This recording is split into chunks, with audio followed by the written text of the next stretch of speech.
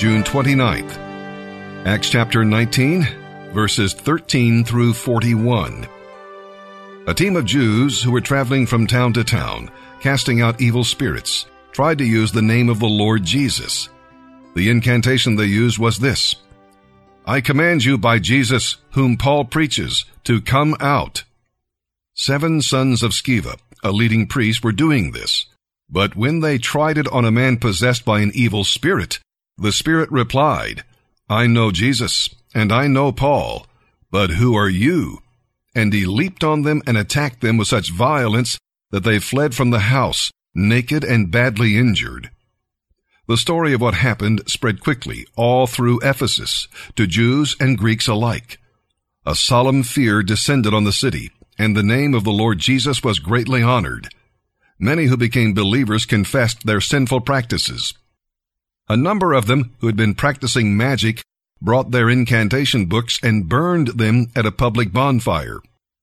The value of the books was several $million. So the message about the Lord spread widely and had a powerful effect. Afterward, Paul felt impelled by the Holy Spirit to go over to Macedonia and Achaia before returning to Jerusalem. And after that he said, "I must go on to Rome." He sent his 2 assistants, Timothy and Erastus, on ahead to Macedonia, while he stayed a while longer in the province of Asia. But about that time, serious trouble developed in Ephesus concerning the way. It began with Demetrius, a silversmith who had a large business manufacturing silver shrines of the Greek goddess Artemis. He kept many craftsmen busy.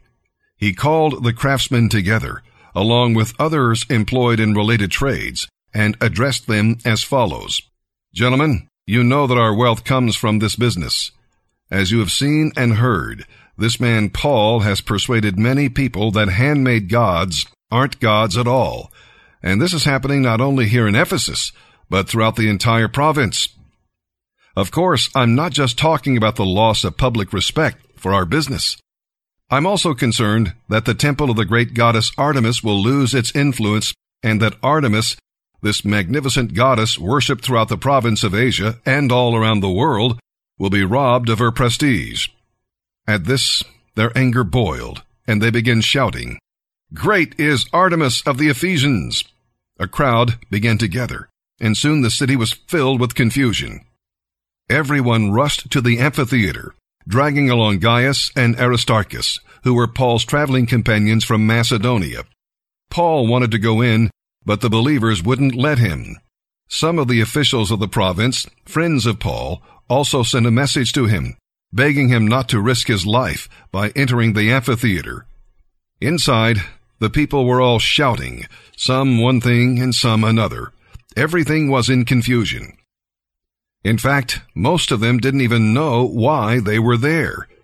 Alexander was thrust forward by some of the Jews, who encouraged him to explain the situation. He motioned for silence and tried to speak in defense.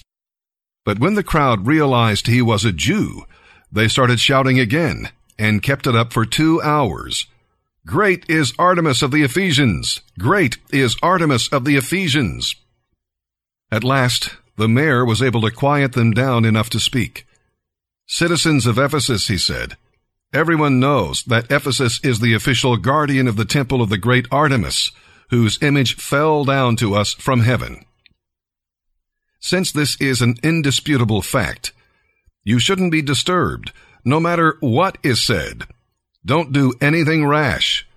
You have brought these men here, but they have stolen nothing from the temple and have not spoken against our goddess. If Demetrius and the craftsmen have a case against them, the courts are in session and the judges can take the case at once. Let them go through legal channels, and if there are complaints about other matters, they can be settled in a legal assembly. I'm afraid we're in danger of being charged with rioting by the Roman government, since there is no cause for all this commotion. And if Rome demands an explanation, we won't know what to say." Then he dismissed them, and they dispersed. Man, if you've come into this place and you really do have a bit of a duplicitous life, you've walked into this place, and if you're really honest, man, Man, you know how to use the right words. You know when to raise your hands. Golly, you got a notebook that would rival the notes I brought up on stage. And yet, if you were really honest, your life is plagued with doubts. You're playing a part. Secret addictions dominating your world. You feel far from the Lord. Like what I'm saying to you sounds so foreign and so unbelievable that the Lord would love you now, would like you now, is rejoicing in your bloodied, kneed, bruised forehead self now. If that's you and you're just like, I am exhausted, and if this is true, man, I want that brokenness that God gave you, man. I want God to do that in my heart. If that's you, ask the Holy Spirit to help you believe tonight, to get your eyes off of you and to gaze upon Him. This was the prayer of David in Psalm 27. The King of Israel said, one thing I ask and all that I seek, the only thing I want is to dwell in the house of the Lord all the days of my life, to gaze upon the beauty of the Lord. Why? Because gazing upon the beauty of the Lord overcame and covered up David's sin, his brokenness, his idolatry, his adultery, his murder.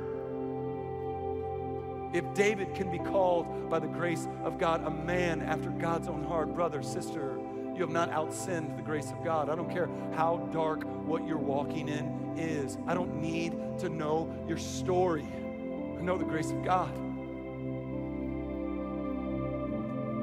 You got to get over you. The great thing about the ears of God is He doesn't get confused. He can hear all of us at once. Let's pray for freedom. Let's pray that eyes would see the gift of illumination that the Holy Spirit brings. Let's pray for freedom from bondage. Please, get over you. God hadn't pushed all His chips in on you. He pushed all His chips in on Christ. And He paid the bill in full. You don't owe anything. A picture of God's love and delight in Christ. Here's the truth. We don't need motivation tonight. We need transformation. Good preachers can motivate. Only the Holy Ghost can transform. And so let's ask the Holy Spirit to. I don't know about you, man, I was tired in my sins. I hope you're tired enough in your sins. But I want you to believe tonight for a little God to be knocked off a little throne and the sovereign King of glory to invade that space with a gentle type of violence that drives out darkness and replaces it with joy.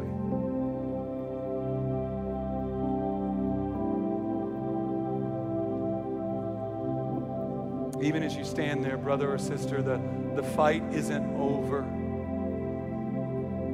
But to gaze upon the beauty of the Lord, to know that that is the fight, to fill our lives with what stirs our affections for Jesus. To get our eyes up, to gaze upon His beauty, to quit wallowing in self-pity, to get up, to keep chasing is what David meant when he said, lift up your eyes. Get your eyes up. This is what is happening in Colossians when he says, set your eyes on things that are above where Christ is seated. Look up. He's not too weak to cover your sins. He's not too powerless to give you victory. Father, for my brothers and sisters, thank you. I do pray tonight, Holy Spirit, that where we have walked in bloodied, where we have walked in exhausted, where we've walked in wrestling with doubt, confused because of some of the inclinations of our hearts, I pray, Father, that you would incline our hearts to gaze upon you. I pray like a deer pants for living water, that our soul would pant for you, long for you, hunger for you. Help us get more thirsty than we are for water that truly satisfies. Thank you that there's no sin with more power than your cross. Help us rest in that tonight, Jesus. We love you. We want to love you more. Help us. It's for your beautiful name. Amen. Let's worship the Lord in gladness.